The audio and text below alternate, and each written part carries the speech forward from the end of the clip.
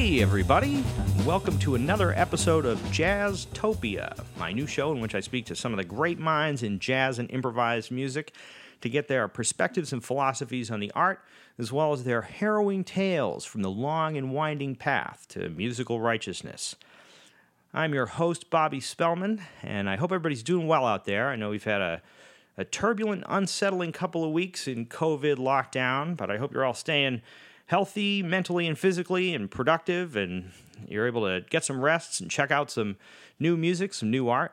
I know that we're in a little bit of a live music drought here, and I think we're going to be out of shows for the next couple weeks. But fortunately, all the creative musicians have been turning the creative dial up to 10 and releasing a lot of really great new videos and music collaborations, and some other records that have been on the shelf for a little while are being released now. I've got some records I've been checking out recently I thought you might enjoy. Pianist Chris McCarthy's got a new album out called Still Time to Quit. It's a really great band. It's really great tunes. Chris wrote some great tunes in there.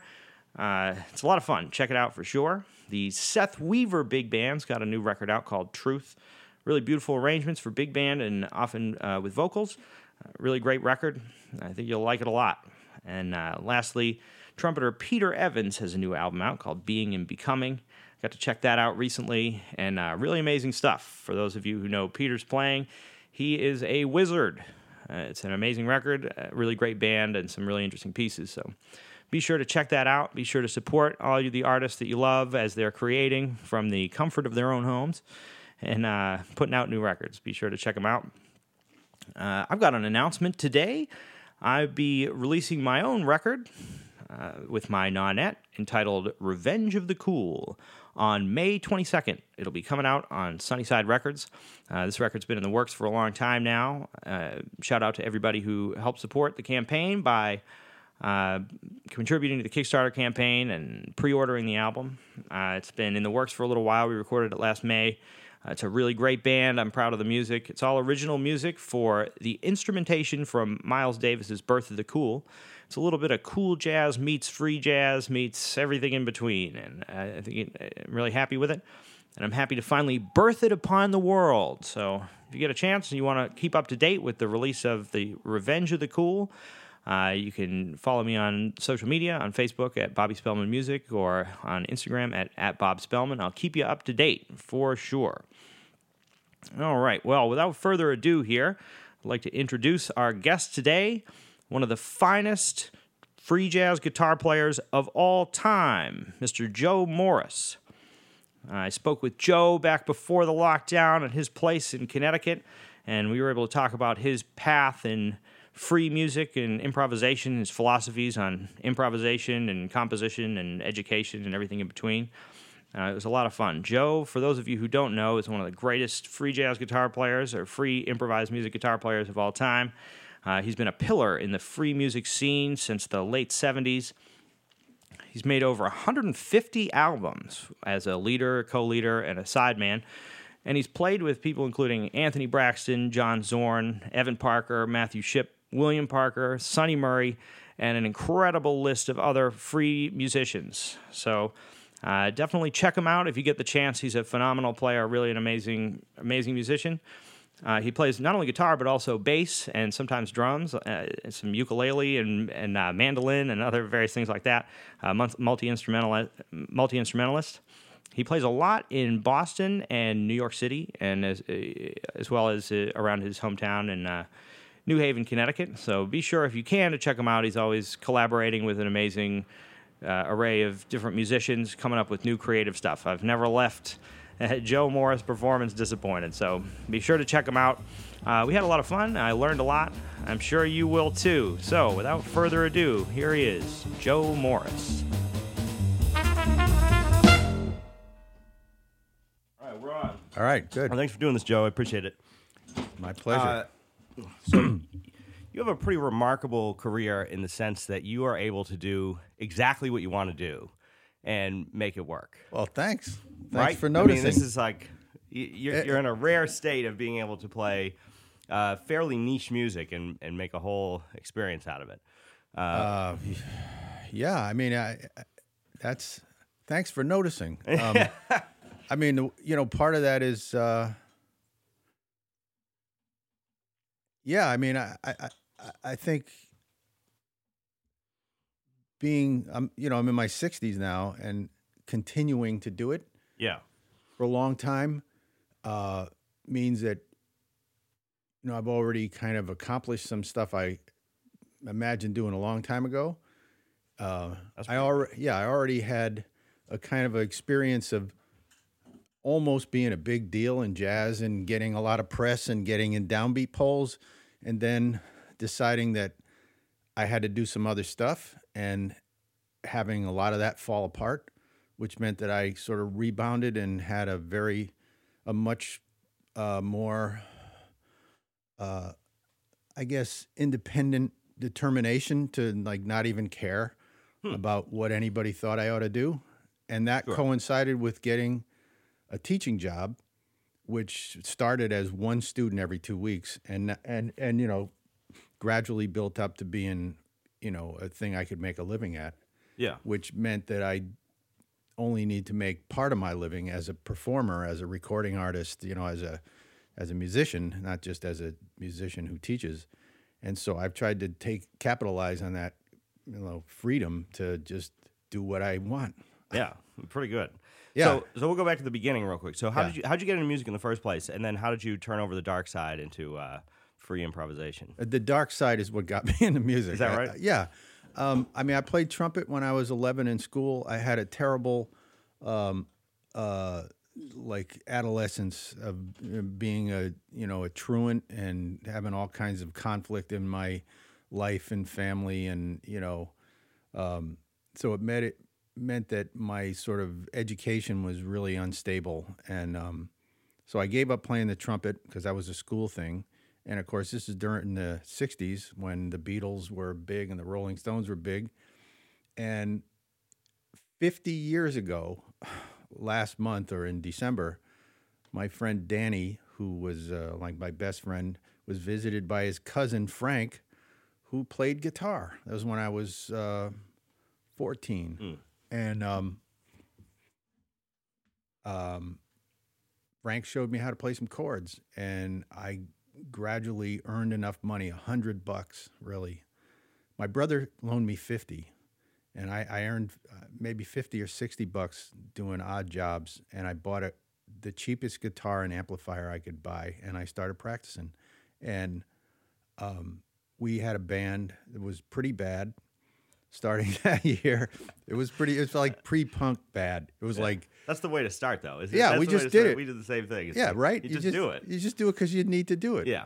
So that's the dark side part. It's like I needed to do it, and it made me happy. It made me think. In all this chaos I had around my life and my school problems and my family issues, and music focused me and gave me something to work on, and sort of taught me how to learn in a way that was, useful to me. And I got better at it. That was a thing. Like we played Beatles songs, and my friend Frank took the solos, and I sang and played the guitar. And then gradually I started taking solos, and then we played Rolling Stone songs, and I could play the solos on those better. So I played solos, which got me into playing the blues, which meant that I practiced and I learned about like major, minor pentatonic scales at different keys. Although first I learned them in just positions, and played the blues. And then I had other friends who were into some other kinds of music, and I got into Hendrix, which was, Hendrix died when I was 15. But around when I was 15, going on 16, I went to an alternative high school in New Haven called the Unschool of New Haven, which was a student-run high school. We had these crazy Yaleys and other people, Harvard people, who started this school. It was like a free school, which was a thing back then. Yeah. And we made most of the decisions, and we could study whatever we wanted. And so I concentrated on music, and I had all these friends who were into pretty sophisticated ideas about music. And we were down the street from the Yale School of Music, and we're in New Haven, which had a really great music scene. So I went from sort of playing blues and playing rock and wanting to be something after Jimi Hendrix, and then watching that kind of disintegrate into kind of bad Las Vegas kind of, glitter rock. Sure, yeah. It was yeah, like yeah. that wasn't that didn't hit me very well. Showbiz, Yeah. Gradually, well, at the unschool, we would improvise, and we would play with bottleneck slides, and we were just really literally sit around and smoke weed and play with a black light on and improvise. Sure. This is 1971, so I was 16, Yeah. and Just free improvisation. yeah, we in just that- play. Maybe yeah, we just have play. a couple of chords, or we jam on that, and at the same time, we're making tape recordings and like doing sound on tape. We're just being kids. We're just trying to be cool, being like psychedelic musicians, and that led to learning about Frank Zappa and that opened up a bunch of things. Like the first time I heard about Cecil Taylor was from reading about Frank Zappa, because I heard about Buell Neidlinger, who played bass with Frank Zappa and also played with Cecil Taylor, and coincidentally was the first bass player at New England Conservatory, was responsible for that. Anyway, there's a lot to say about him, but because of that, it turned me on to Cecil Taylor. We got into playing jazz out of the real book. I took some guitar lessons with a guy named Tony Lombardozzi in New Haven, who's still around, and he and I were both Mary Halverson's teachers, which is an amazing coincidence. And then that sort of led to one thing. We got into Miles Davis and the electric stuff, and then from that we got into Coltrane, and then from that we heard about Albert Ayler, and from that we heard about Cecil Taylor, and then all that was even better. And then, am I going on too long? No. Okay. It's great. It's all very interesting the way that all of this is, you find something from something else, or what brings you into that world. Yeah, and then in New Haven, we met Michael Gregory Jackson, who now goes as Michael Gregory, because of the obvious conflict, who was a guitar player who was connected to Oliver Lake and some AACM people, and just getting going. At the same time that we heard about the Art Ensemble of Chicago, which is why we noticed Michael, and at the same time that Wadada Leo Smith moved to New Haven. So Leo Smith lived in New Haven, which brought the AACM to our doorsteps and caused us to be interested in that. So by 1973, 74, late 73, I was still listening to Hendrix and all kinds of rock music, but also to Albert Ayler, to Coltrane, especially late Coltrane, which was really my favorite, to Cecil Taylor, to Stockhausen in the library, to going to Yale concerts of Stockhausen and Messiaen, and to the symphony on every Friday night to hear all kinds of stuff. It was free. I saw lots of improvised music around New Haven, and I started going to New York to the Village Vanguard. I got to meet Pharoah Sanders and Rahsaan Roland Kirk just by being there and saying hello. And so the whole thing sort of came together. And at the same time, like everybody my age, we tried to be kind of fusion guitar players, and we were all trying to imitate John McLaughlin, which was, this towering, monolith of like technical mastery. It was overwhelming to all of us. After Hendrix is like, okay, that's over. Now we have to do this. And I know there was a critical point that I remember, and I feel lucky to have remembered this, that while practicing hours a day to try to play like John McLaughlin and being okay at it, not good enough to think I could do it, but thinking, learning a lot and getting a lot of technique and trying to play standards and using modes and arpeggios over chords, a pretty simple way of playing changes and stuff like that, trying to do that, trying to play in time, things like that, trying to play with Miles Davis records and Coltrane records and all that stuff, while practicing this McLaughlin stuff, working on scales and trying to be really fast. And I would get bored, and while my brain would kind of shut down, I'd start playing my own stuff. Yeah. And one day I just went, why am I trying to play like him instead of trying to play like me? I mean, if I really admire him, which I did, and all these other people so much, the reason I thought it sort of hit me that the thing that I admired the most about them, and I'm sure this sense was influenced by reading about Braxton and Leo Smith, people who said very similar things. If I was trying to be like him, I was sort of missing the point. The point was to try to be like me, but to try to make what I did as rigorous as anything else on my terms. And so from that point on, I've just tried to play like me. Sure. Yeah. And that's really what draws us into all these people, it seems to me. Like the reason that we like right? Whoever, Anthony Braxton or Albert Ayler or Coltrane or any of this is that they've been able to find a way to sound most like themselves. That's it. I mean, I think that's it. I think that's missing more now than it was then. Like a lot of things back then in the 70s, there was a very open idea about how to draw things from music. Lots of people did it. McLaughlin was drawing from Coltrane, but also from Indian music and Miles Davis, and Braxton was drawing from Stockhausen and Webern, and also Lenny Tristano, and Ives was having his centennial in New Haven, and they played all of his pieces. Oh, man.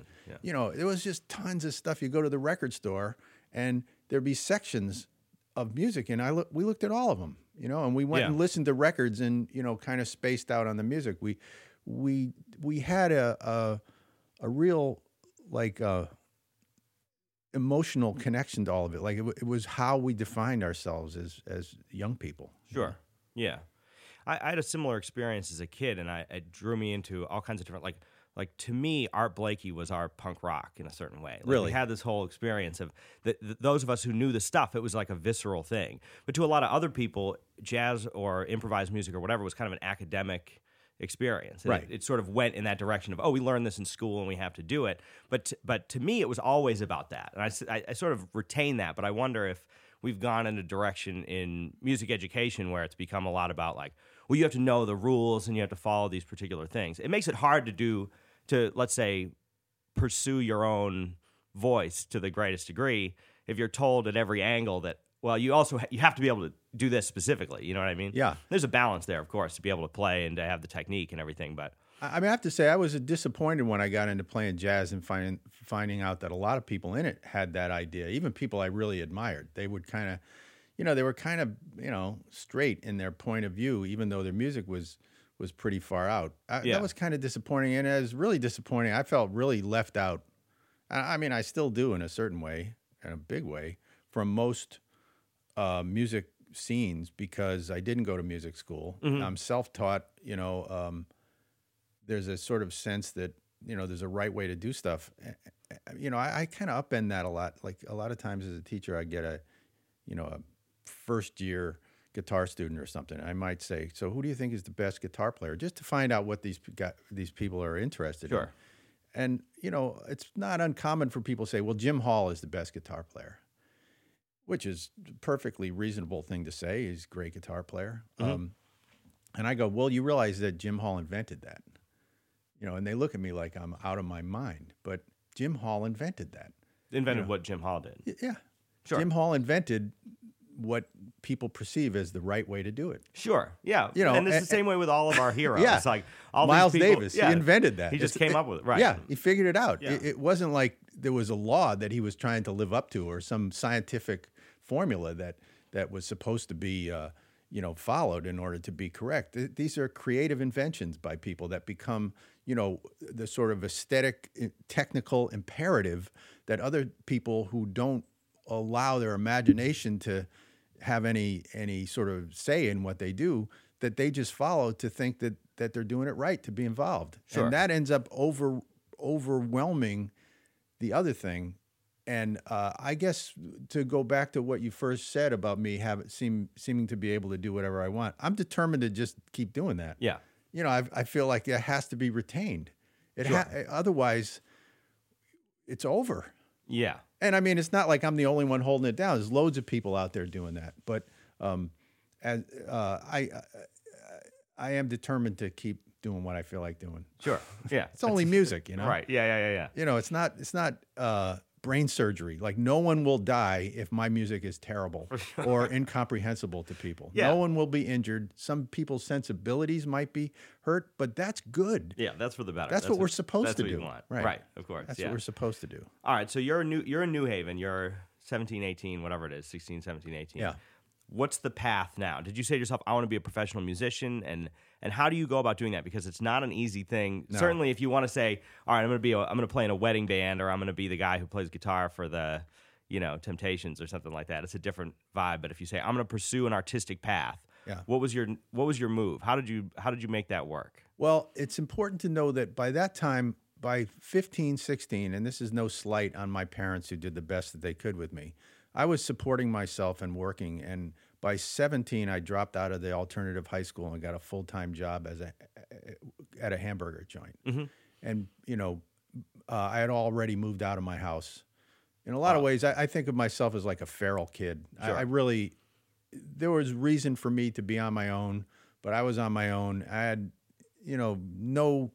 my parents weren't capable of giving me basically any kind of support, even though they were beautiful people. They couldn't do it. And so it was a matter of like surviving day to day and working. So,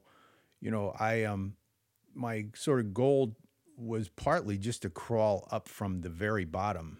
I would say that the only thing that kept me from being on like in a worse situation was, quite frankly, the fact that I didn't have to be, I wasn't shut out of opportunities in life because of, my race or anything like that. As a white kid, I could get a job and I could walk down the street without people being suspicious of me. Otherwise, it was pretty low. Yeah. And so I just worked. I worked and I tried to sort out what was going to be the thing to get me out of that situation into something better.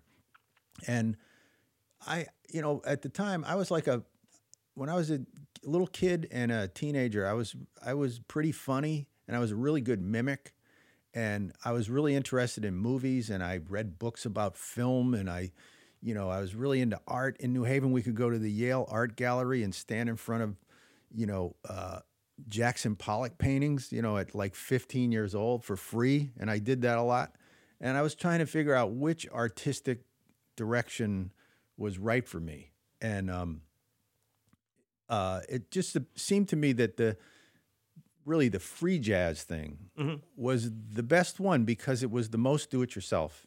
Sure. This was pre-punk music. There was no punk rock then. That came a little bit later. And there's a chance that if I had not gone the direction I went in, I might have gone to that. Although I didn't really, the sort of, motorcycle jacket kind of punk guy kind of vibe didn't really appeal to me, sure, like artistically or socially. I was much more of a kind of a psychedelic kind of person. I wasn't really, I looked like a hippie, but I wasn't a hippie. I was more like a long-haired beatnik in a lot of ways. Sure. I liked that more. And yeah, and I was interested in positive things like art and, words and music.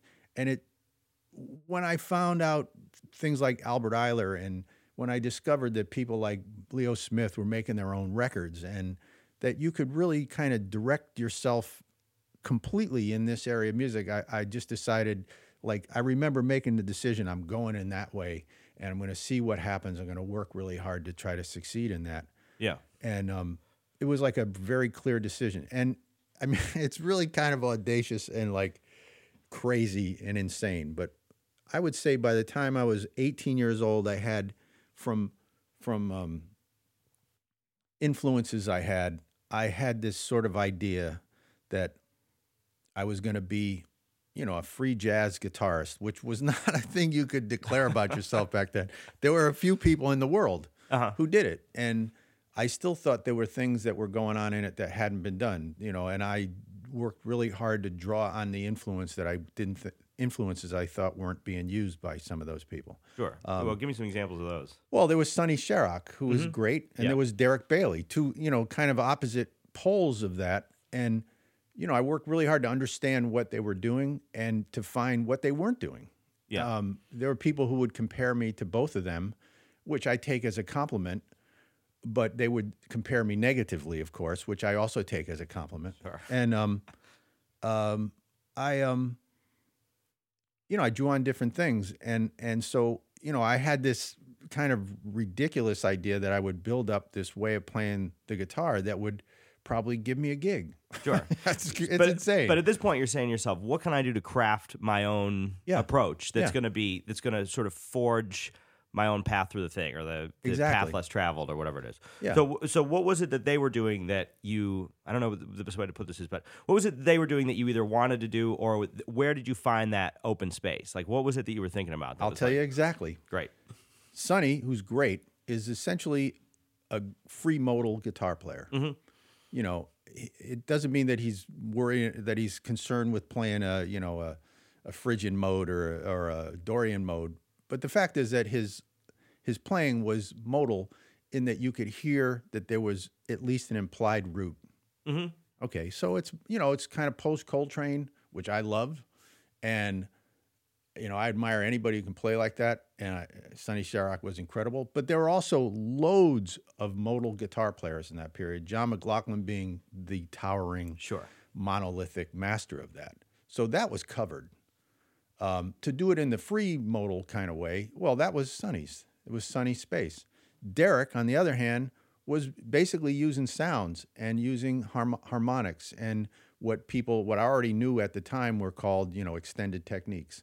And so one of them has a driving sense of pulse, late modal jazz, free jazz, driving sense of pulse, some Albert Ayler sort of stuff in there, of course, which is great. And not to diminish or simplify any of that at all, but it was identifiable. I could define it as being a thing, especially in contrast to other things. Sure. And then there's Derek, and at the time, I might feel a little bit differently about it now. There's sort of like no pulse, and there's like not about melody, and it's not about energy, and it's not about groove, and it's not about drive. So there's a bunch of extremes.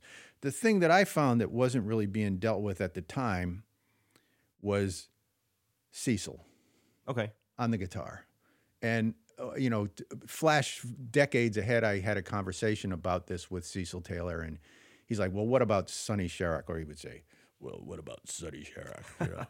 And I said, well, Sonny's like a free modal guitar player. And he went like to me, like, and you? And I said, well, I'm trying to deal with unit structures. I'm trying to deal with you and Jimmy. And so Jimmy Lyons was like my hero, early from 20 around on, and for a long time, but also Eric Dolphy. Yeah. Because guitar players didn't deal with Eric Dolphy. And while other saxophone players of the time, the alto players, there was this huge expansion of music from the alto saxophone. You got Ornette, you got Jimmy Lyons, you got Dolphy, you got later on, you get Braxton, Roscoe Mitchell, you had Oliver Lake, you had Julius Hemphill.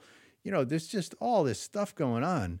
And I'm thinking, where's the guitar players dealing with this stuff? Sure. And, again, to give credit to someone like Michael Gregory Jackson, he was dealing with it, and he had his own area he was dealing with. And so I don't want to go into that. I want to leave people alone out of respect for what they do. But I didn't think that anybody could really do unit structures on the guitar. Sure. So I worked for a really long time. Once I figured that out, I was like, I know what I'm going to do. Yeah. And the first record I ever made, which was in 1983, is shows that. There was a bunch of things like that had like kind of a blues sensibility, but were also sort of a unit structures kind of thing. And I was really influenced by Leroy Jenkins, the violinist, and the Revolutionary Ensemble, his group, and by Threadgill and Fred Hopkins and Steve McCall, their group Air was hugely important to me. And so I found some things that I thought informed my way of thinking that were connected.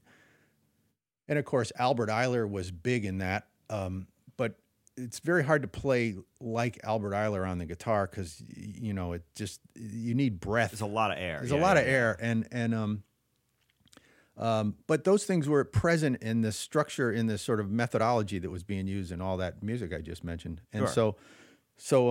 and a lot of it comes from Cecil Taylor. I mean, most of it, and Sonny Murray and Jimmy Lyons. And so Yeah. I kind of did, in a way, what I later learned Steve Lacy did, which was I took a lot of the principles of that and I started composing things to put myself in more specific, more personal kind of situations so that I had a kind of general methodology I worked in, and then I composed things to make specific sort of templates to work off of in my own composition. And then I started thinking about building up a whole sort of support system for my guitar thing, which again is the kind of thing I learned, and you know, worked my job as a cab driver or a bartender or a house painter or a babysitter or a construction worker. I worked as a technical assistant at a film company. I became a piano mover and a furniture mover and a truck driver, and you know, I did every kind of work I could do to support my determination to be a musician. So, like I was saying before, I decided I was going to be a free jazz guitar player, and which wasn't a thing really at the time. I had friends who told me about New England Conservatory, where at the time Rand Blake was like a kind of beacon of some different thinking. Yeah. You know, I think he still is, but at the time there was him, there was Bill Dixon. That's it. Sure. There was nobody teaching anything like that. So Yeah. I couldn't have gotten into NEC, but I thought, man, that's a cool place. And, you know, I noticed that people I admired like Don Cherry and Anthony Braxton and, you know, Coltrane and people like that, they had like regular lives. They had families and kids, and you see pictures of them with their kids. Yeah. I was like, wait a minute, you could do this and have like a regular life, have a happy family. Yeah. And, you know, in high school, I would come out here to Guilford, where I live, because we knew people that lived out here, teachers from the school and relatives of some of the students. They lived out here out in the woods in these like kind of weird houses, and they were artists and writers and stuff. And so by the time I was like 17, which is, you know, when I had already dropped out of school, I had this idea, well, I'm going to be a free jazz guitarist who has a family. I'm going to teach at New England Conservatory, and I'm going to live in Guilford, Connecticut. And I can't say there was a point where I planned any of that to happen except the guitar thing. But the guitar thing made all those other things happen. That's amazing. It's amazing. It really, it's a miracle. It's a miracle. The NEC thing is an absolute miracle. Sure. Yeah. And, you know, it's one of the reasons I take it so like as such a precious thing, because it's like a miracle. But I actually did imagine those things. So I guess part of it is just imagining that some of these things mean something. Sure, and can happen. Yeah, and NEC is still an amazing place for that. I mean, that was NEC was the only place that I applied to go to grad school because I knew that they had a free jazz department. Essentially, that there was free music. Wait, I'm the thing. free jazz. You're the guy. Yeah, well, no, there's a little but bit there's more. also, Yeah. I mean, there's other a whole, people do it too. But it's open. You know, the Rand Blake is still there. You know, the legacy lots of different versions of it. George Russell and of you know, There's it's definitely true. Yeah, there's a theoretical component that's held by individual people there who'd share it with others, with students, and that's really what the place is about. Hank Isnetsky, who's the department chair of contemporary improvisation, he says things like that a lot in meetings and stuff. And you know, he's not exactly Mr. Free Jazz. At the same time, everything he does, like everything everybody else does, goes to the collection of information that the students are supposed to gather to develop their own way of dealing with things. Sure. And you know, everybody there is pretty much like that, and it holds that and has resisted a lot of the sort of trends that have come down to make jazz more formal. There's a little bit of that there. To make jazz more based on philosophy, there's a little bit of that there, but they don't kick in more. It's really like, here's a way to do it. Here's a mode of practice. Here's another way of thinking about how you. Here's some examples. It's a pretty open forum kind of about music. Sure, and it. I think the whole atmosphere of the place encourages trying to search for your own voice in the music. Yeah, I mean, we talk about that in faculty meetings. It's in the literature. Yeah. And, you know, part of it is like we get students like you, these, you know, monstrously strong musicians that come there. What do? You either ruin the student by saying, you're wrong, here's what you're supposed to do, or you add something else to what they do. Sure. And I know some of that ruining might be going on, but I think everybody's expectation is that they'll tell you what you know, what they know, and that you'll figure out how you want to use it. Yeah. Which is like kind of exactly what I did. You know? Sure. I just encountered a lot of different things, and ultimately I was lucky enough. I mean, not, you know, some people would think that that's a crazy way to put it, but personally, I was lucky enough to find something that I could self-direct, and I could evaluate. I could evaluate the progress I was making, and I on could, your own terms. on my own terms, and you know, it's still going like that. It's more like that. I would say in the last maybe 5 or 6 years, I've determined to remind myself all the time to be exactly the way I was when I was 18, to have it be a mystery. But at this point, I have a better way to facilitate the use of that mysterious part. Sure, yeah. You know, I have microphones up here in this space. I have opportunities to tour and perform and to release records and to get press and things like that. People ask me questions and I can talk to students. So the more I investigate the unknown in my own music, the happier I am. And I guess that goes back to your first question, or your first statement, like how, that I have a lot of things going on my own terms. Part of that is following my heroes who did that. And the other thing is assuming that at a certain point, I'd have to be my own hero. And Sure. I have to just do it. I have to just do it and take the Yeah. risk of failure. Yeah.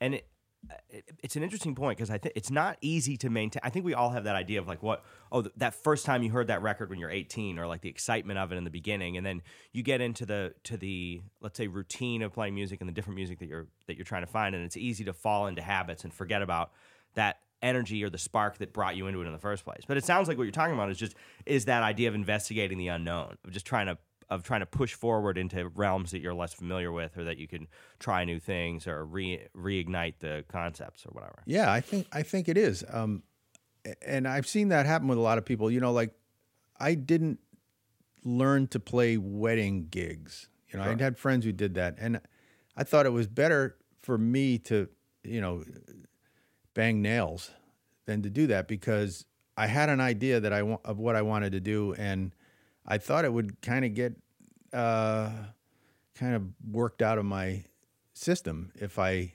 didn't work on it all the time. So in that way, I would say I probably missed some opportunities to play that I would have enjoyed. And I never looked down on it. I never thought, oh, those idiots are playing weddings. I always admired people who could do a lot of things that I could do them. I could do them now. I could do them in the last, 25, 30 years. But at the time, I probably couldn't have done them. And, I was a little bit strict about what it was I wanted to do. But then I started coming in contact with better musicians and more musicians. I mean, there's never been that many people that want to do what I do anyway. But I got involved with more versatile musicians. And, I always respected people doing a lot of different things. But I have seen that a lot of them maybe don't step out of what's working for them to do the thing that they imagine might work for them quite enough. It's a bit of a problem. Sure. Did you ever worry that doing the day, like regular day gigs, was going to take away from your ability to play music, or did you ever run into problems with that? Yeah, it was a constant problem. It's been a balancing thing until I got the teaching job, because you shut off a part of yourself to go to work, you know, and maybe there's somebody there. I was a furniture mover and a piano mover. I was around a lot of musicians who were doing that for money, and they talk about music, and, some of them were rock musicians or folk musicians. Some of them played like straight ahead stuff, but they were musicians. And so you could kind of be yourself. But I also worked around a bunch of people who, would equate me being a musician or being sensitive to anything in the arts as a reason to let loose on their homophobia, which was like a big thing, their macho stuff. Weird. And I had to spend a lot of time around people who were not cool. Sure. And that was pretty rough. The physical part of it, I didn't mind. I kind of liked a lot of it. I liked I like working hard, and I didn't mind that. But the social part of it was tough. It was it's threatening to people. What do you mean? Well, I think being the kind of person that I am and wanting to do what I want to do can threaten people. It can threaten musicians. It threatens musicians. It threatens a lot of people aren't musicians. Some people aren't like that, but I found like Boston was a particularly tough place to be just myself. And, people would say, even when I was working and making records and going on tour of Europe, neighbors would say, "So what do you do?" And I say, "Well, I'm a musician." They go, "Oh, you can't make any money at that." And they'd say things like that. That's kind of a universal though. But. Like who would ever talk to people like that? Of course. Yeah. And then other musicians would say, "So what do you play?" And I tell them, they go like, "Nobody likes that," or like, "You'll never get anywhere doing that." And I'm not saying any of them are wrong, but it's all been kind of brutal to deal with. Sure. Well, you have to have your own. You have to have constant conviction in what it is that you're doing, which isn't easy when there's no external support for it in some respects. Or you have to build up the support. The yeah, you have to do the whole thing yourself. Yeah. I think maybe this is what a lot of young people don't get as a kind of opportunity. Although I know I tell them a lot, you improvise the whole thing. You improvise the whole thing. Yeah. It's not just about improvising the music on the stage. Sure. You improvise the direction you take. You improvise the configuration of a group of people you work with. You improvise where you get to perform. Sometimes things that are already established are there for you. Mm-hmm. But the fact is, that's how this whole thing happened forever. And if you trace it back to its origins to African American people, they had to improvise everything. Everything. I mean, how to get food, how to survive, what a family configuration was. Sure. What their sense of history was, a transportation system, a wedding ritual, a funeral. They improvised everything. And so we're following that. And obviously there's a thing in that is incredibly, profoundly humane to me. Yeah. And so that's what I like about it. Sure. And as a kind of feral kid who was already at the rock bottom at 14 years old, I can tell you that having heroes and teachers who were born into a worse situation, they could be the greatest people on the planet, but they had to overcome this incredible limit put on them due to racism. Sure. That they did this and had such a high-minded, elevated sense about its purpose and its value to people, that those were my heroes, is really what totally drove me into this. Like, I would never think, well, yeah, but they have millions of dollars and they can do whatever they want. I was like, right. Yeah, here are people who are like gonna do this thing because it means something to them. Sure. And it means something to their survival as a person. And I mean, over the years I've learned, so many of my heroes, they had no money or they struggled way harder than I ever did, and they worked other jobs and they, never got a gig, and they died very young. So I keep that kind of thing in perspective every day, all the time, that like I'm trying to be involved in a thing that I think is really like high human endeavor with a tremendous amount of dignity attached to it. Yeah. All right, so let's go back a little bit. Yeah. So you're now saying to yourself, how do I play unistructures on the guitar? Yeah. What's the methodology? Because everybody understands the methodology in trying to play bebop or trying to learn how to play over changes or transcription, and then trying to glean your own sound from your influences and various things like that. How did you in that stage go to say, okay, this is what I'm trying to. This is how I'm going to approach the sort of practice of it or the methodology involved? Well, I listened to everything I could find, and maybe being a mimic, like I could tell jokes and imitate Groucho Marx and, W.C. Fields and things like that back then, imitate everybody around me. I had good ears. Yeah. So, I start to notice things that happen, and I can't say I could describe them then, but I also read everything anyone ever said about it. I read what critics wrote about it. I read what Cecil Taylor said about it. I read what Jimmy Lyons and Andrew Cyrille and everybody. I read what Anthony Braxton said about Cecil Taylor's music. I read everything. I'm like a hardcore scholar of this stuff in a very do-it-yourself way. I'm a big fan of it. This is like what I do. So I just immersed myself in every little bit of information I could get. And I played along with the records. I mean, the reason I thought I could do anything was because I put records on and played along with them. Sure. Yeah. I don't think I could have played Giant Steps when I was 18, but I could play along with One Down, One Up on New Thing at Newport because I put the record on and played along with it. Mm-hmm. tried to copy what Coltrane did.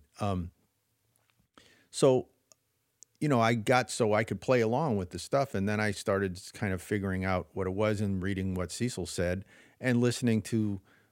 I think for me, the thing that really helped me to understand Cecil, and I use this example with all of my students when I talk to them about unit structures, is listening to Jimmy Lyons play alto saxophone with him, because the clearest example of how melody is used and how that melody is improvised on, or what I would say processed, how those melodic structures are expanded upon is very, very evident in Jimmy Lyons' playing. So, I mean, if you want to understand bebop, you listen to Charlie Parker. Sure. You could listen to some guy that you heard at the bar down the street play like Charlie Parker, but that's like the last little drip in the farthest tributary off the smallest river. Right. If you go to the big river, there's more information there. And Yeah. so I drew a lot on Jimmy Lyons, and I tried to, comprehend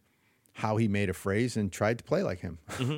So, but it's a fairly organic approach. It's the idea that you're going to sit down and just try it out over and over, trial and error, just try different things. And There was no other way to develop it. There was no, unless you went and studied with Cecil or took lessons from Jimmy, which I didn't even know was possible until 1984 when I met Jimmy, and I met some people who did take lessons with him. I didn't know that was possible. There was no one who could tell you. There was no one to study that with. I mean, when I was thinking about becoming a guitar player, I already had this in mind. And at 18 years old, when I would have gone to a conservatory, there was no one. I wasn't going to walk in and go, "Hey, I'm really into trying to play the guitar like this," and have anybody do anything but laugh me out of the room. Yeah. I mean, it's one of the reasons I suppose I try to be so completely welcoming and accommodating to every one of my students based on what they bring to me, because it's an idea that could be really important. If you crush it, it's over. I wasn't going to let anybody crush me. Part of my feral self-raising kind of upbringing is that, I don't take a lot of grief. Sure. Yeah. And I wasn't going to let anybody stop me just because they thought I was wrong. I would just walk away from it. So there wasn't any other way to do it except to do it, by ear. Sure. And to figure it out. Yeah. I mean, even today, I find it interesting that in the world of, let's say, conventional modern jazz music, you have to be able to play bossa novas, bebop, modal music. There's a whole spectrum, from early Ellington to, contemporary whatever. And yet, let's say like The Shape of Jazz to Come came out in 1959, and still almost nobody can tell you what's going on. I was searching for that when I was a kid, but into undergrad, I was like, I'd transcribe this stuff, I'd listen to it over and over again, but nobody could tell me what was happening. Yeah. Even now, I don't think there's a lot of schools that are going into it, or people who really. I mean, you actually literally wrote the book on the properties of free music. Well, but yeah, there's not a lot of people doing it to this day. No, and it's on them. It's on them for that. And that book's been out for 8 years, almost 8 years now. So, and it's not as if, I mean, it sells pretty well for a book like that. And there's a lot of people around the world who read it, and I hear from a lot of them. But I don't see it being used regularly anywhere. It's used in colleges, and some people use it. Taylor Hope Bynum, who teaches at Dartmouth, uses it a lot, but he's also somebody that really understands that. So he's the one other person I can think of in the world who could teach the stuff I teach, because he knows it very well. And I mean, I think that's a kind of it's a disgrace, really, that academia. And I'm not somebody who slams academia, because I think it's amazing that people can learn how to play bebop. They did that. People figured that out. Yeah. But partly they could figure that out because it's based on harmony. And that's what I said in Perpetual Frontier, The Properties of Free Music. My book is that, we're talking about stuff that is not based on harmony. Right. And so there's no Western rule to govern what this is. And so institutions follow these Western rules, and they might say, well, we love Duke Ellington and Miles Davis and Wayne Shorter, and they do. But really what they can understand about what they do is the stuff based on harmony, because there's rules about that, and there's endless analysis, and it gives them a context to work in. I think the properties of free music defines the context to understand these other things. And without and it's not like I define what the artist I speak about did. They define that. Mm-hmm. But that the Cecil Taylor's explanation of his music isn't taken seriously by academics. Ornette Coleman's explanation of harmonics is not taken seriously by academics. Mm-hmm. They try to explain those things based on their limitations. They don't take these artists at their word. Sure. I take them at their word. Yeah. When Ornette says we transpose our melodies through the clefs, the fact is, if you do that, you sound like Ornette. If you don't do that, your music's going to be modal because it's going to have an implied root. Ornette is trying not to have an implied root. Yeah. So people will say, well, what Ornette means by that? No, what Ornette means by that is he transposes his melodies through the clefs. Yeah. So if you want to understand Ornette, take the man at his word. If you don't take the man at his word, there's a problem. Sure. And that's perpetuating a very deep systemic problem that exists in the arts and in institutions, in the critical establishment, and in business related to music. That it's fine if you do. I mean, this is every African American musician can tell you this.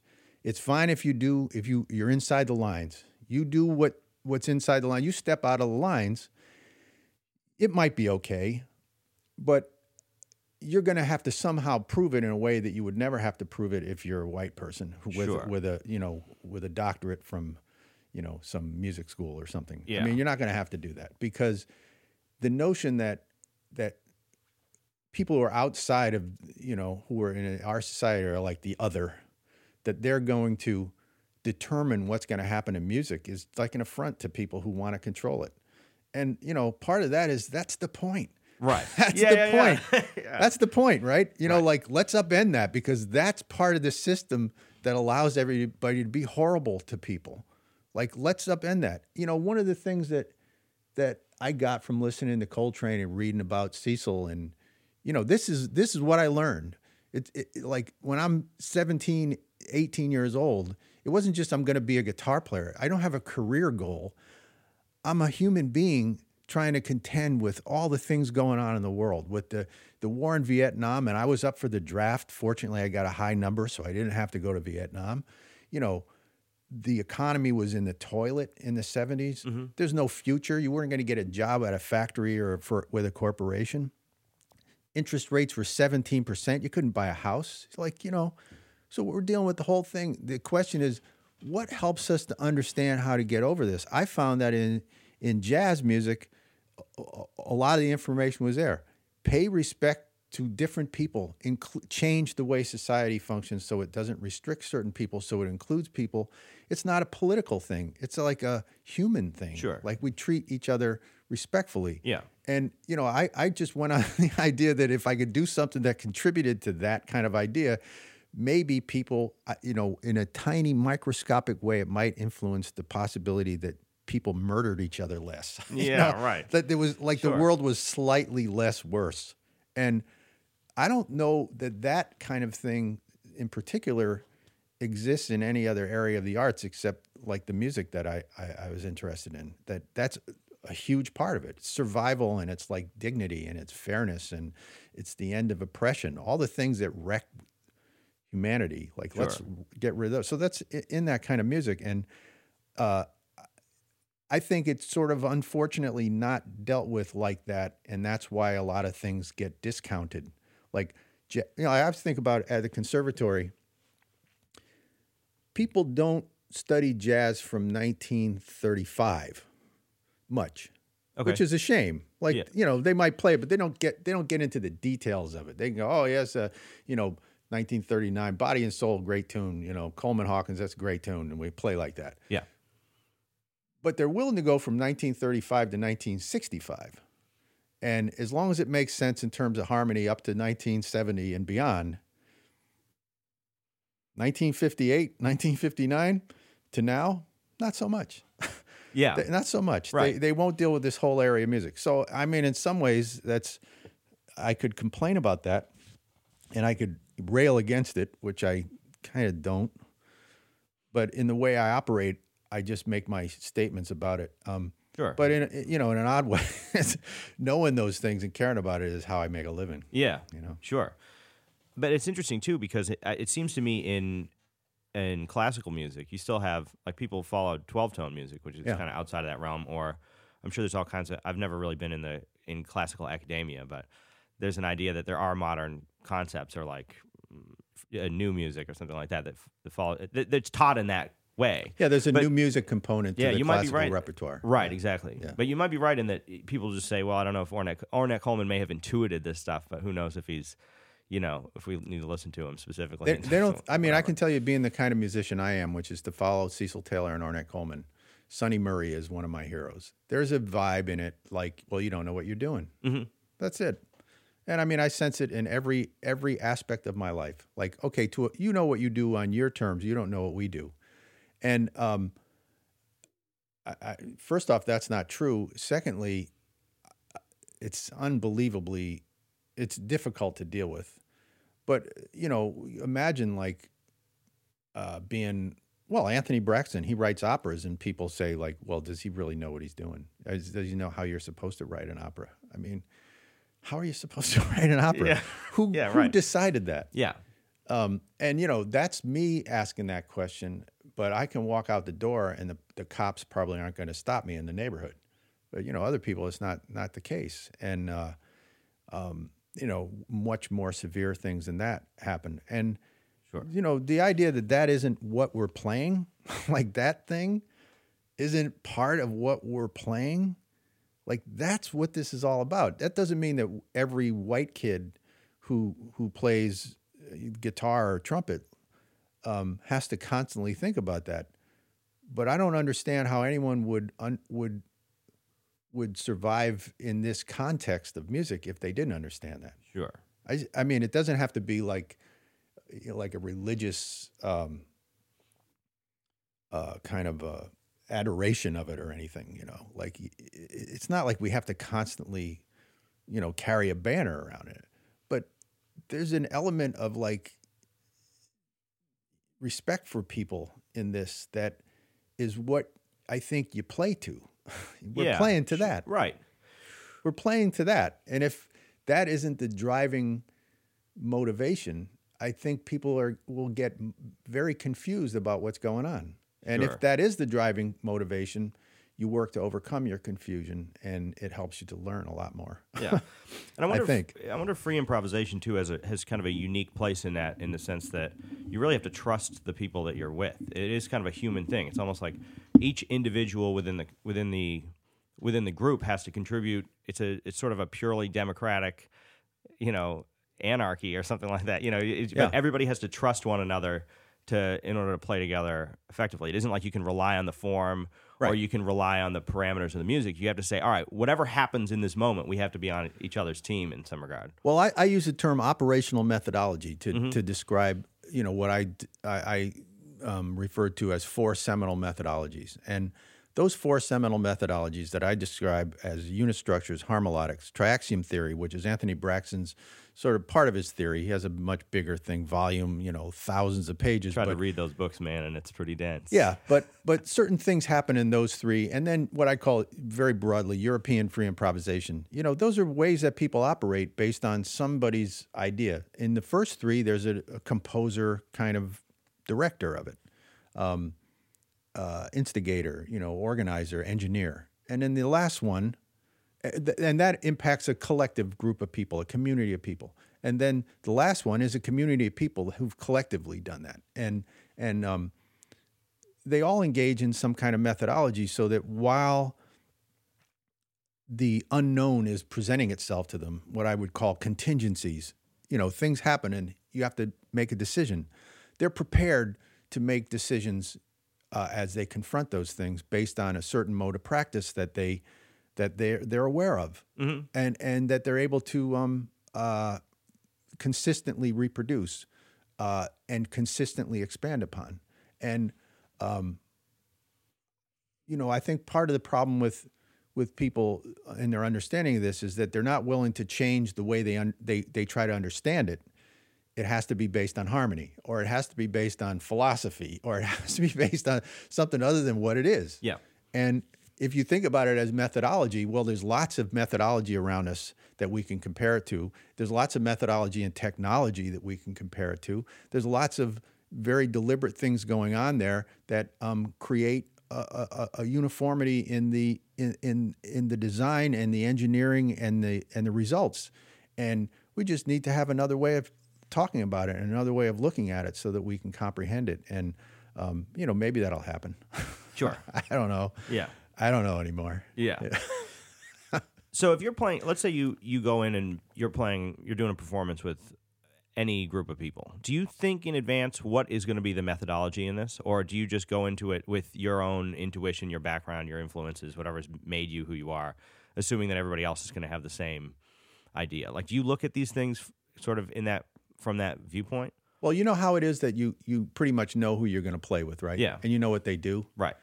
Well, I would say that if, for instance, I just worked with a group of people that I would associate with one particular way of improvising, a lot of times in these communities of improvisers, people have a kind of a way of talking like, this is the music, this is it. That's a way of defining what they do. And then you listen to what they do, or you hear them, or you talk to them, you can get an idea of what they're doing. I cross into lots of different communities of people because I try to be as nonlinear about this as I can, and I want to be as versatile as I can, and I want to have as many opportunities to play that demand things of me as I can get. So I'm in a lot of different groups of people, and I've learned to read what's happening based on how I identify what's happening, And so partly I would go on the idea that has began, I would say, in jazz and was differently sort of presented and exemplified in European free improvisation in the sort of ad hoc thing that Derek Bailey and Evan Parker and those guys did, which is to say, well, everybody who comes is a kind of orchestration. Everybody's an orchestra. And so each individual person has certain things that they do. And each individual person has to contend with one another. And so the way they interact is very important. The way they express the pulse is very important. The way they use pitches or sounds, or the way they process melodic ideas, all those things are very important. So in my way of playing, sort of like trying to figure out what tempo people are playing. Are they doing a Latin version of all the things you are, or are they doing, the Artie Shaw version? Yeah. They doing the bebop version, or they doing the Jim Hall version of "Darn That Dream," or are they doing the I can't think of the guy Wes Montgomery version. He didn't do that, but maybe he did. Are they doing that version, or are they doing something else? You have to read the signals as they come to you. The way I do it is I listen to much more meta property kinds of things, like the pulse. I listen to how they interact. I listen to what I would say, what's the scheme in what they do? Is it a long scheme? Is it a short scheme? Are they interacting in juxtaposition to one another? Are the materials allowing that? Are there sounds like unvoiced sounds, or are they pitch sounds? Are they playing in phrases? Are they playing in kind of riffs? What are they doing that's going on? And I analyze all that stuff as quickly as I can and try to immerse myself in that kind of mode of practice, and at the same time try to put something else there that will contribute something. But I do find that because I think of it like that, it's difficult for me to walk into a situation and have people change what they're doing for me. Like, that almost never happens. Okay. It never happens. I can configure groups of people and rehearse with people, and they can learn how I like to do it, which is based on these kinds of things. But it's kind of a composite of all of those things. Sure. And so people have to know all of those things to very comfortably play with me, so we can just improvise, or maybe we use a composition and we improvise. And I've had various versions of that going on that's well represented in my discography, which is now 150 records and growing. Yeah, I was going to ask you about growing, that. Yeah, and so I haven't repeated myself, because I can take the overall sort of design of all these kinds of things and have that be the music. Right. And it's different if I play with I've been lucky. I got to record duos with Anthony Braxton and also with Evan Parker, and they're very different. you Sure. know? And I wouldn't say that I've given up anything. I just read what they're doing. Now, when you play with Braxton, he's doing the same thing. Braxton is like a processor. I mean, he is unlimited in what he will do and what he wants. He is totally open to what's going on, partly because he's so organized and he's such a nonlinear thinker. Yeah. Evan's awesome as well, but Evan has a very deliberate kind of thing he does. So there's a lot of flexibility within that, but it doesn't change. And so Sure. you're going to get Evan Parker on a good day or Evan Parker on a bad day, and you're going to have to find a way to contend with that. And so the idea to be able to improvise and have a variety of results based on who you play with, or what I'm trying to do now is play with a lot of the same people and have a lot of variety of results, which is something I did before, earlier in my, I guess you call it a career, Sure. earlier, decades ago, where I wrote different kinds of pieces to create a different kind of template for us to work in. And so I kind of read what's there. I read the properties of free music. I read what properties are in play. Sure. So when I talk about the properties of free music, I mean it in a practical, like, here's how we're going to play kind of way. It's not like a philosophical Right, of thing. course, It's yeah. like saying, here's the changes. Yeah. Here's the changes. Here's how we navigate, over a 2-5-1. It's the same kind of thing, except that's what you do now to be able to play. It gives you a good understanding of how to read what's going on. And you were in my ensemble, so you remember me saying, now listen to how the drums are accenting the pulse here. Yeah. If you play along with the drums, you'll be more harmonic, because harmonics is about the drums. Right. So is unit structures in a different kind of way. So Sure. I try to get everybody to have a very practical, like musical, technique-based understanding of what free improvisation is. So Yeah. they base it on how everyone's playing, Sure. and Yeah. not anything bigger than that. Yeah. So, are you thinking in terms of this is sort of, you're thinking about these things specifically in preparation for improvisation? To what degree are you thinking in the moment? Well, I'd say everything I just said is happening in the moment. Sure. But you're relying on this thing that, okay, well, here's all these things that I've listened for and listened to, and I understand that this is the parameters of the music, or these are the properties. Then in the moment, you have that as sort of your vocabulary, maybe not in the Maybe not- in expectations. Yeah, like yeah, what yeah. you know so far. Yeah. yeah. Well, I like that idea that, like, improvising. I mean, I have a very practical sense of what improvising is. That it's making a spontaneous decision when confronted with some contingency. Sure. So you might be sitting there playing, and you think, "Oh, we're doing this," and then something else comes along. Well, then it's a question of how I respond to that. So if I have a very long scheme expectation, like, okay, we're going to go and it's going to be like this, and it doesn't happen, well, it's not going to work. So I have a very short scheme. Yeah. I listen in very short durations so that I can respond. And by doing that, I have to say that one of the reasons I still like playing music is that I'm in situations a lot where I have kind of no idea what to do. Like, when I get there, maybe the best example of this, but this is an ongoing thing, and it's the same as playing with Anthony Braxton, which I haven't gotten to do enough, but when I have, it's been amazing. I play with Faye Victor, who's a fantastic vocalist and one of the most open-minded people I ever met in music. And she put together this group with me, Sam Newsom, who's like that and is a wizard of saxophone, soprano in particular, and Reggie Nicholson, who is also like that. And these are like incredible musicians. I have no idea what's going to happen, except that I have no idea what's going to happen. Like, Sure. we start and something goes on, and we trust each other and work together, and we hear what everyone does very respectfully. And Faye, being the leader, organizer of the band, sometimes she brings in some compositions, but we sort of pivot off of her at least a lot.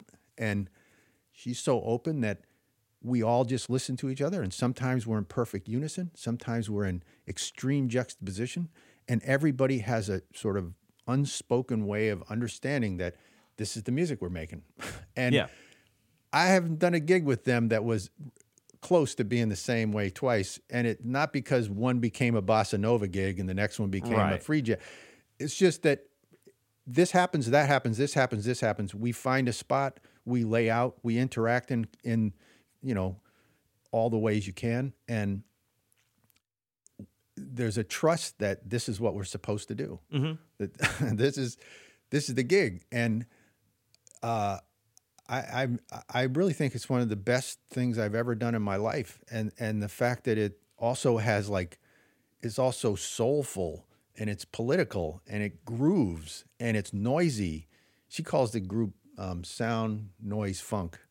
And it's all those things, but never like any kind of predictable version of that.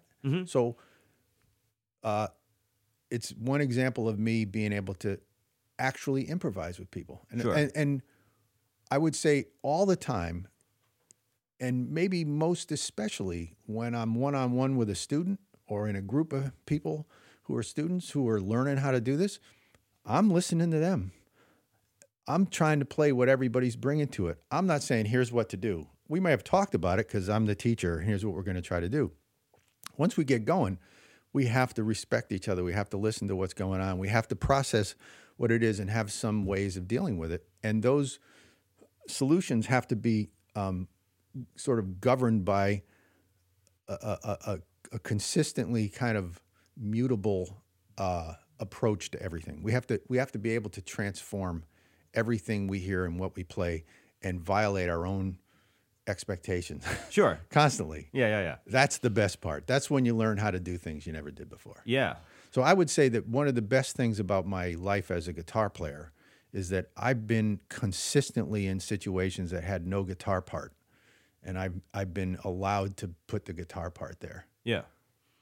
I think that's amazing. That I didn't really understand that until, maybe 10 years ago. But that's what I've done. I play with people. Go, okay, they ask me to play with them, and then I have to figure out what to do. Yeah. And so all of it has been like an invention on the spot based on what's going on, and having like not wanting to rely on what anybody said I was supposed to do. Sure. I guess they wouldn't call me for that. I don't know. Yeah. And that sounds like that keeps you out of the trap of repeating yourself or of falling into your own, because no matter what you do, whether you're playing changes or playing free music or whatever, you could fall into your own cliches in some regard or fall into your own habits or something like that. I mean, we all do. I can hear myself doing things that I have done a million times, but they don't always. I have to think beyond that as much as I can. I mean, I want to give the impression that I've never repeated myself. I think we all have a default, or like I said in the book, we can only play what we know how to play, but we can also learn something on the spot. I like being in the situation where I have to learn things on the spot a lot on every gig. And, I like to work with people who are happy playing that way. Sure. I really don't, I've already been through the thing of, working with people that were miserable. I don't really want to do that Right. anymore. Yeah. I like it to be a happy adventure. Sure. Yeah. And fun and open. And I don't have the expectation that anything is the music. Sure. I just don't. I just think like it's a perpetual frontier. That's what I call the book. Yeah. And I mean that. Like yesterday I played, I have a student named Michael LaRocca, who's a terrific young drummer here yesterday, who, used a lot of different sound palette on his kit. I mean, he's organizing things. He's a terrific young musician. And, lately we've been getting into like, how do we deal with groove more? Where some people go, well, we're never going to, that's over. Sure. And I think I've said this to people, like, so what, we're never gonna, like, think of all the things that we can do that are great, that we're never gonna do them again. Yeah. Sure. But you want to be able to incorporate all that stuff into them. You want to be able to draw from everything. How do we make it meaningful again? Sure. Well, let's try. Let's see what we get. And maybe we'll fail. Maybe it'll be obvious. Maybe there's something about it that will cause some people to go, oh, I don't care about this. Oh, well, that's the risk you take. Yeah. Trying to be creative. It's part of it's an adventure if you do it like that. Otherwise, it's over. You're Yeah. going to do what you've been doing your whole life like it's a product, and you either have, it's either a good version of it or a bad version, and that's it. Sure. Yeah. Adventure's over. Yeah. But it's a high risk, high reward kind of approach to music because you have nothing to fall back on. It's at least an artistically high rewarding thing. You're right. It's a tough thing to try to do it like that, because in a way you're asking everybody in the room to go with you, everybody in the room to be able to hear things differently. But I also think that's a big part of what this is. And I think it goes back to it having its sources in African music, that music in at least in a traditional sense in Africa was about marking time. History is stored in music and melodies and rhythms and songs, and certainly in every culture where music is used like that, and in African music. And so in a way, if you do something that you never heard before, and the people in the room are receptive to it, they have an experience that marks that moment in time, and they can't have that any other way. And yeah, and so we don't have to define the whole thing for everybody. People listening to it defines it as much as what we do. Like if they say, well, while that happened, I thought about something, or I want to go home and write a story, or, it made me feel really good, or, it really confused the hell out of me. They're basically saying something happened while this went on. And I think that's what we're really trading in. We're really trading in creating a sense of music that people can't just reflect on the past about. Sure. They have to be right in the moment with it. And if we can remind them that their experience with it as it's happening to them, as they're listening to it, is a very valuable, important part of it. That's what we're trying to get everybody to experience. It makes a lot of sense. Sure. And otherwise we go, well, this is our music and it comes from this and it's about this. And if you don't know this, you're a square. Yeah, right. You shouldn't be listening to it. We're discounting having an actively configured audience in front of us. We're saying you should know what went on in 1958. How would they, Yeah. So if we invite everybody to be as spontaneous about their listening as we're trying to be about our music, then it's still a real thing. And that's one of the reasons why I keep doing it, because if I have 10 people in the room and I play for 10 people a lot still, those 10 people might walk away and go, well, that was different. Whereas if there's 10,000 people, they're going to come to hear me do something they know about. Sure. And that's really that's certainly an element of going to hear people play fully improvised music at any time, is that's a unique performance. Yeah. That's the only time you're going to hear that performance. It's not to say that every rock performance is going to be, precisely the same, but you're going to hear the same songs and you're going to hear the stuff that you know from the record. And there's nothing wrong with that. I mean, that's cool too. And that can be, it's interesting that you put it as, this is a mark in time, because that's what people remember is, that show that I went to and that experience that I had in that one moment, and that can define a whole, let's say, couple years of your life as being like, that was the year that I was into this and I went to go see this. But free music is you're going to see that in the moment right now. It's 1 minute's music in 1 minute's time. Yeah. And that's the experience you're going to have then. Yeah, and the way the listener reflects on that experience is what the music is about. Yeah. It's not the other way. The configuration to get it there, well, that's interesting to those of us who are musicians, and it can be interesting to everybody. But we don't want that to be more important than the fact that somebody comes away with some sense of their own experience, their own inspiration, their own determination, maybe, their own critique of Sure. it. And if it's a unique version of that, if we're dealing with people that we invite to have that, or if we invite people that we're dealing with to have that experience, and they're cool enough to let it happen, which is not always the case. Sure. And that's one of the reasons why we have to play to a small group of people, because there just aren't that many people there that are that with it all the time. Sure. We can't say, here's what you're supposed to think as you walk in the door. If we go, tell us what you think. Yeah. People have a different experience with things, and they like to be invited to do that. And I think, again, that's one of the problems with with music now. It's almost like, especially for people younger than me who didn't have the experience of all that coming together. It's sort of the boomer generation inflicting everything on younger Maybe, people, sure. going, "This is what's cool. This is what we used to do." You turn on the radio in the car and they're still playing the James Gang from 1973. I mean, I didn't want to hear that then. That stuff is awful. I heard that. I heard that when the time I went to see Led Zeppelin, that band opened for him, and I thought, well, that's awful. And then I listened to Led Zeppelin, and I was like, this is also awful. I'm surprised how much I don't like this. I went home and listened to Albert Eiler, or got more into that after that, and it's like, this is better. Yeah. And I don't know what the hell's going on in this. It Sure. took me years to figure out anything, and it's still a mystery. It's still a mystery. Sure. Yeah. So, which is not to say that it's better, but it means that every time I listen to it, I can reflect on who I am as a person. I don't have to go, well, back in the 70s, I really loved this, and all my friends and I, we were so cool in our bell bottoms. I can go, okay, it's a sort of vessel, some kind of mnemonic device in a way for me to sort of see myself and I like things that surprise me, and some things that are incomprehensible in a way continue to surprise me. Yeah.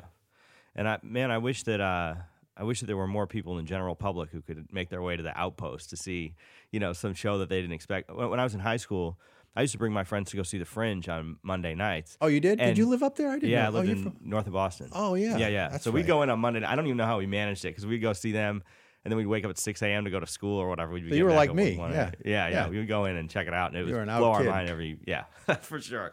But I bring my friends who weren't musicians at all, and they all took something out of it as well. Right. I mean, it's not a music. Maybe it's- more so. Yeah, Yeah. certainly. And none of us knew what was going on. I mean, Yeah. it was totally mind-blowing every time. And every Yeah. time we see, free music in whatever capacity, but it's the kind of thing that it's not specific to musicians. It's not like we're sitting around analyzing this stuff.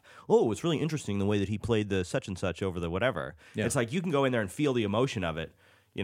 It'd be great if we could get more people in the Outpost to check this out and get their minds blown. It's not for everybody. I mean, some people may not, Yeah, I mean, it's a sticky thing to try to hope that it'll be popular, because look what happens to stuff that gets popular. Sure. I mean, now more than ever. It's, Right. It's you know what I mean? It's an interesting It's point. yikes. It's there's something precious about it being such a small, rarefied.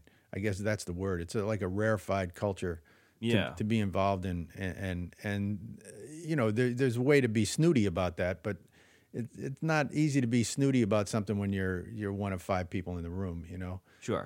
And sometimes nobody's making any money, and people are doing it out of the love that they have for the experience of doing it, whether they're listening or they're playing. That part of it, there's a reward in that is an intangible reward. And like so many things that people talk about, the only way to experience that reward is to be involved in it. And yet people will, put pressure on you and say, well, you can't make any money at that. Yeah, but you can make money.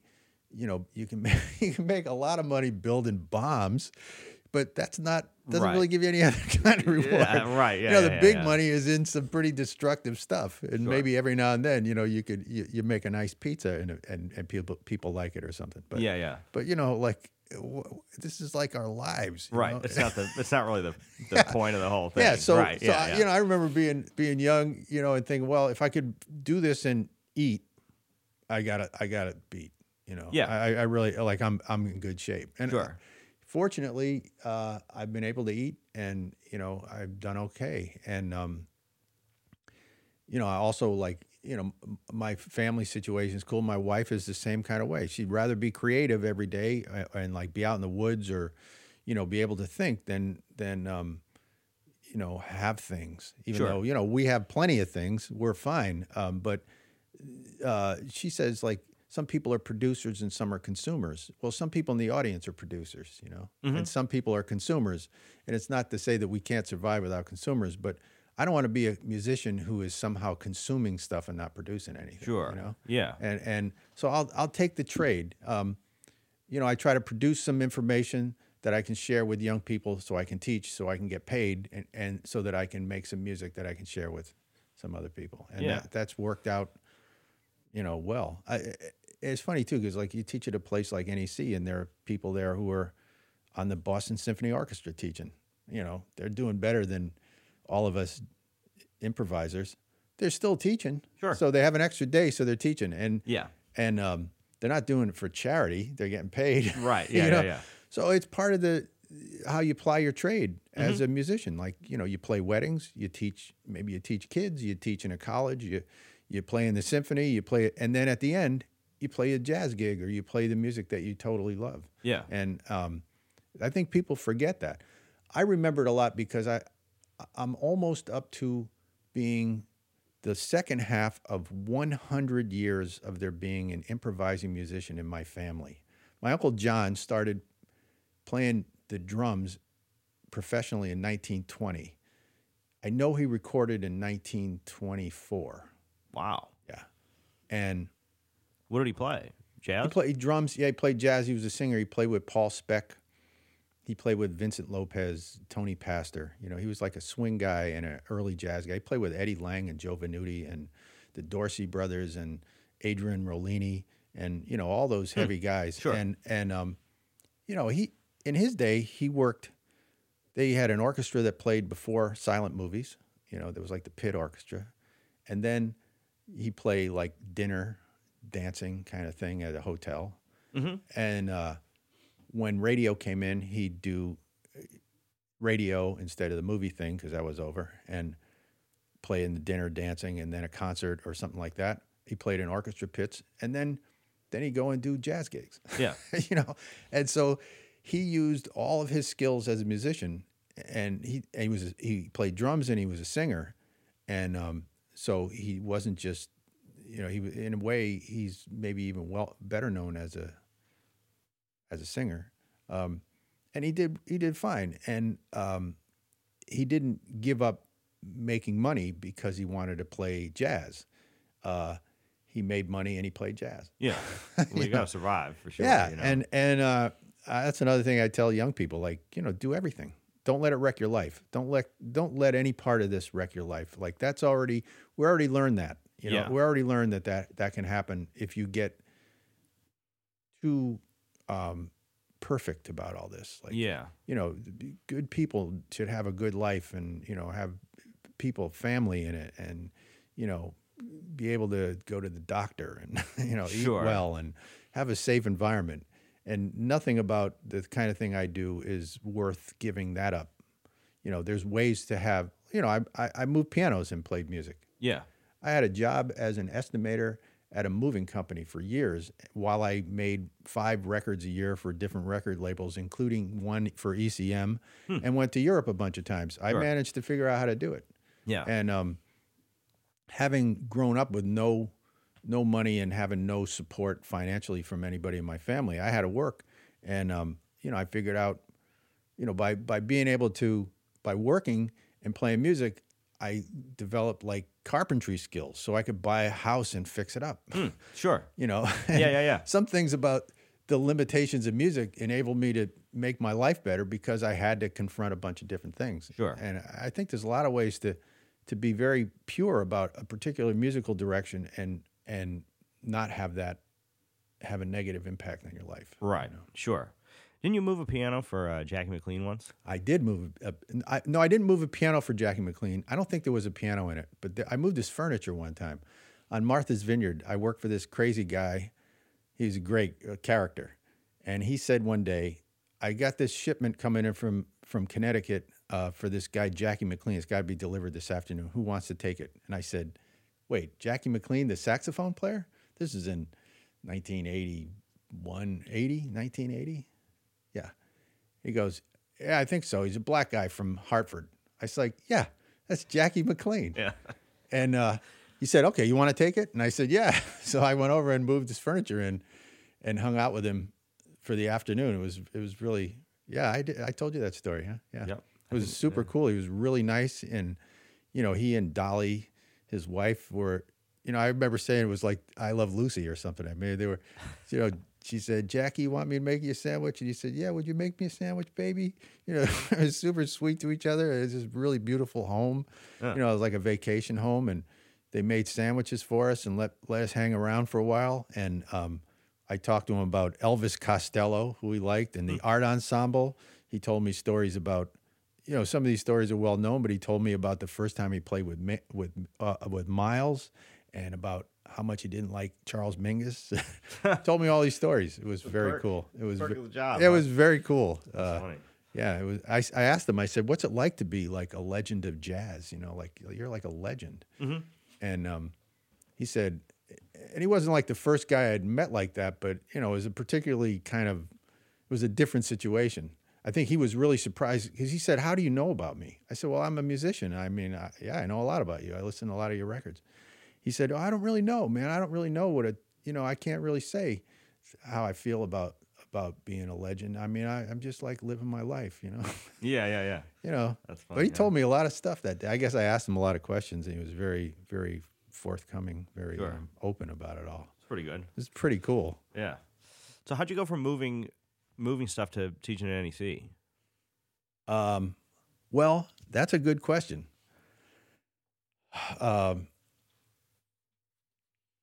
You know, anybody listening to me talk knows that I can talk, and sometimes I make sense. And so, following again in the sort of lead of my heroes, you know, people like Braxton and Wadada, Cecil, Ornette.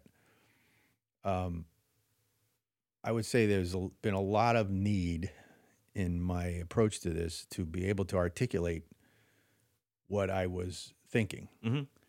And being on my own and not being part of a trained community of musicians, I often had to explain myself to musicians that would play with me in I would say I had to configure the way I explained myself. Sure. And yet I got good results from the musicians I played with. And none of them knew this kind of thing. I played with an incredible bass player named Sebastian Steinberg, who was maybe, you know, the most intuitive, just like friend I ever played with. He was a phenomenal bass player. And Mark Harvey, who ran the Music at the Church series, introduced me to Sebastian, and I hit it off. We hit it off. We were really good friends, and we played a lot of stuff, and I bring in pieces and we play them, and I never really had to tell him anything. You know, he just played. After that, when he was gone, he went to New York and got busy, and I couldn't play with him anymore. I had people that would come, and I have to explain the whole thing to them. Yeah. And some of them didn't like that I was explaining it to them, and some of them thought I should be able to explain it to them differently, but none of them knew what I wanted until I explained it to them. Sure. And I guess from that, I learned to sort of write about it, and so I wrote some things about it, and I was interviewed quite a bit. And Where'd you write about it? I wrote liner notes articles about and it. stuff? I did a bunch of interviews. You know, during the 90s, I had a lot of press, and I guess I got a reputation. Well, not only did I get a reputation for being, you know, hard-headed and being very opinionated, I also got a reputation as somebody who could explain what I was doing. Yeah. Coincidentally, I spoke to some people about, at a certain point, I said, well, you know, I think I need to teach because, you know, I couldn't do the day job anymore. Mm-hmm. And one of them actually was the cellist Daniel Levin, who you might know. Yeah. He was at NEC, and he asked Alan Chase, who was the department chair, the jazz department chair, if he could study with me. And I knew Alan from the scene in Boston, but not well. I had subbed for his ensemble a couple of times, and he told me at one point if he ever had the chance to hire me, he would. But that was years. I had taught at Tufts at the Experimental College on the advice of Louis Porter, who's a great musician and scholar, who I knew as a friend. And I did some stuff around Tufts University, but I wasn't attending Tufts. And he said, you should teach. There's an experimental open college. You should submit a syllabus and a course description and apply. And so they hired me. So I taught this course. And the syllabus for that course is essentially the outline for the book, The Properties of Free Music. So Okay. that's how I was thinking. Yeah. And so I had kind of a reputation as somebody who had done a lot of stuff. At the time, I already had quite a bit of records out. I'd been around the world, and I had a lot of good press. And so Alan said to Daniel, yeah, you can study with him. And he called me up. He said, this is not going to change your life, but you can have one student every 2 weeks. And I said, okay. And I hung up, but I thought, this is going to change my life. and so I got hired, and they put me on the faculty. And word spread that I could explain some of this stuff, and I started getting more students. And it took a few years, and then after a couple of years, maybe two, I had a couple of ensembles. The first year I had ensembles, I had, I think, 3 ensembles, and I still have 3 ensembles. And my studio started building up, and then so it sort of just worked like that. It was like I had a reputation locally, at least. I was in Boston, so that helped. Yeah. As somebody who could actually do this thing that wasn't being done there. They had one guy that they sort of let teach there, but they didn't pay, who was pretty controversial, and he was covering this sort of free improvisation way in I would say quite a different way than I did it. And so I think Alan saw it as a chance to give me a shot. Mm-hmm. And so I took it as like, precious. I mean, I take every moment in that place as like a precious, miraculous gift that here I am, I better do something with it. And the cool thing about it is that they let me. Yeah. They let me. I mean, people haven't asked me what I do. Like nobody on the faculty, no one's ever said, so what do you do, Joe? Like the students do. Yeah. I don't think they ask each other. It's just this kind of consortium of like independent, like kind of planets that somehow impact the student body. Sure. So that's how I got hired. I was invited to join the faculty, which is pretty good. Yeah, good. It's pretty good. I mean, it seems like everything kind of came together at the same time in that regard, and you've built up this whole sort of way of discussing it, or way of thinking about the music, Yeah. and you've been entrenched in that style for so long. Yeah. I mean, it's got to be your teaching there has to be a result of your sort of uncompromising approach to that music as well. I mean, in the sense that you dove direct in. You didn't say, I'm going to do this for fun sometimes, and I'm also going to play weddings, or I'm going to try to get a gig in whoever's, it's like you had to really commit to that. I mean, there are other people who, Alan Chase is one of them. He's a pretty remarkable. He's Dominique's husband, by the way, Dominique East. Oh, I didn't know that. Yeah. I mean, he's an amazing player. He's incredible. Yeah. I mean, he's one of my heroes as a thinker. Mm-hmm, sure. Because he knows everything. Yeah.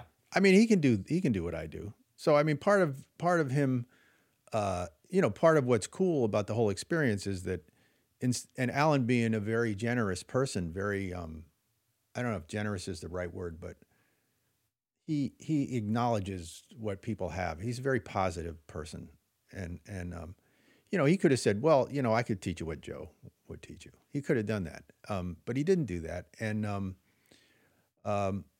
he's also the kind of person who knows that the unique, he's like the rare, truly academic, scholarly jazz historian, master musician who also understands that there's a part of this that is personal, that, if you don't connect with that, you don't get it. Like he is the absolute rarest of the rare people. He's also modest so that he doesn't overwhelm everybody with those traits, the fact that he has those traits. And I think everybody that knows him feels that way about him. Sure, yeah. So I'm not the only one.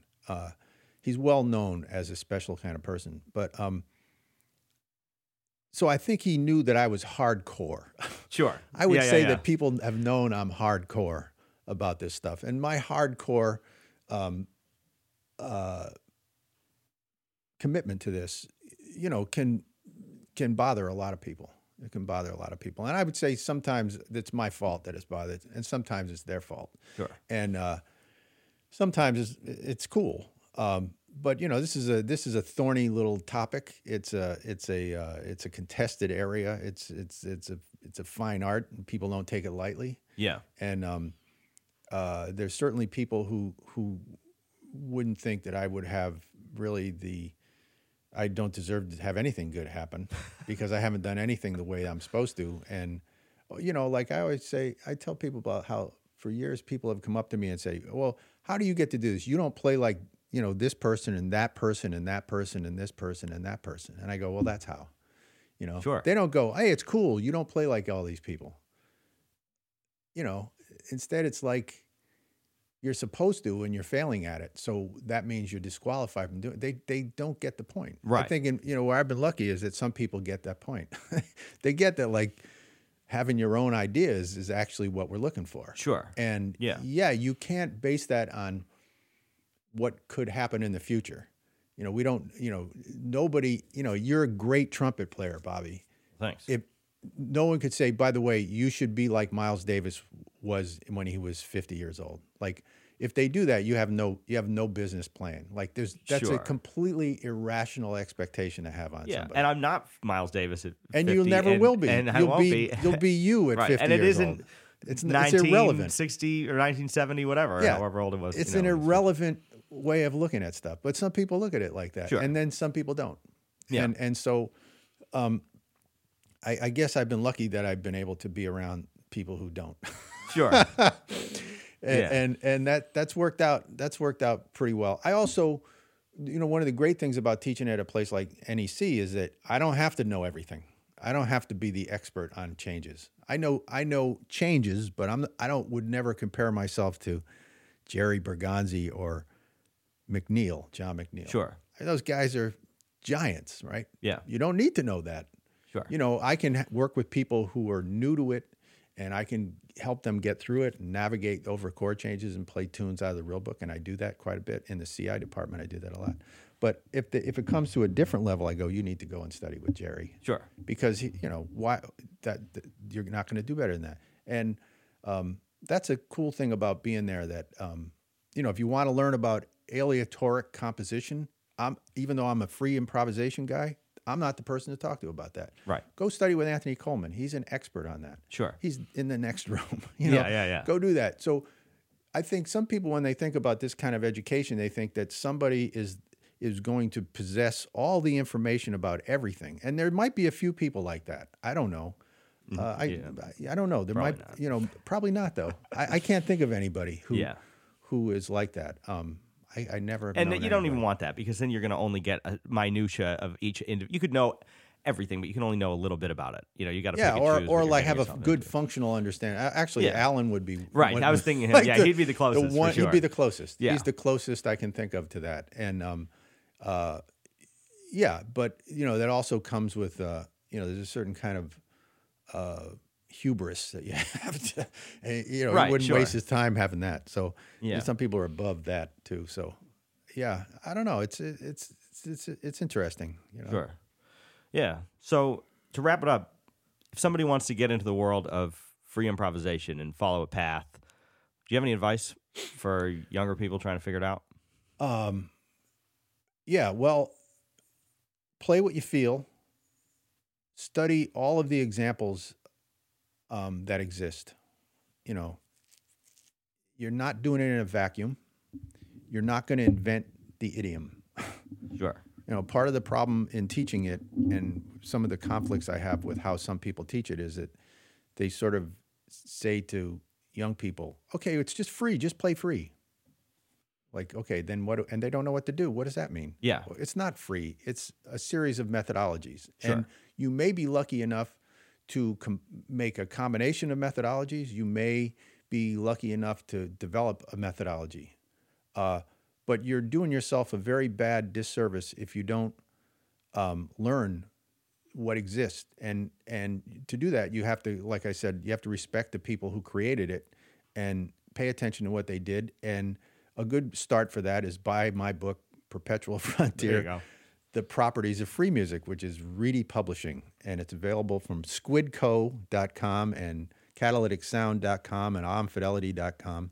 Great book. If you want to buy it. And it will get you going on a lot of that stuff. And I'd say the other thing is to engage with it as an adventure and do what you can to respect yourself and the people you're involved with while you risk failure. Because if you think you're not going to fail in one way or another, you're not really dealing with it.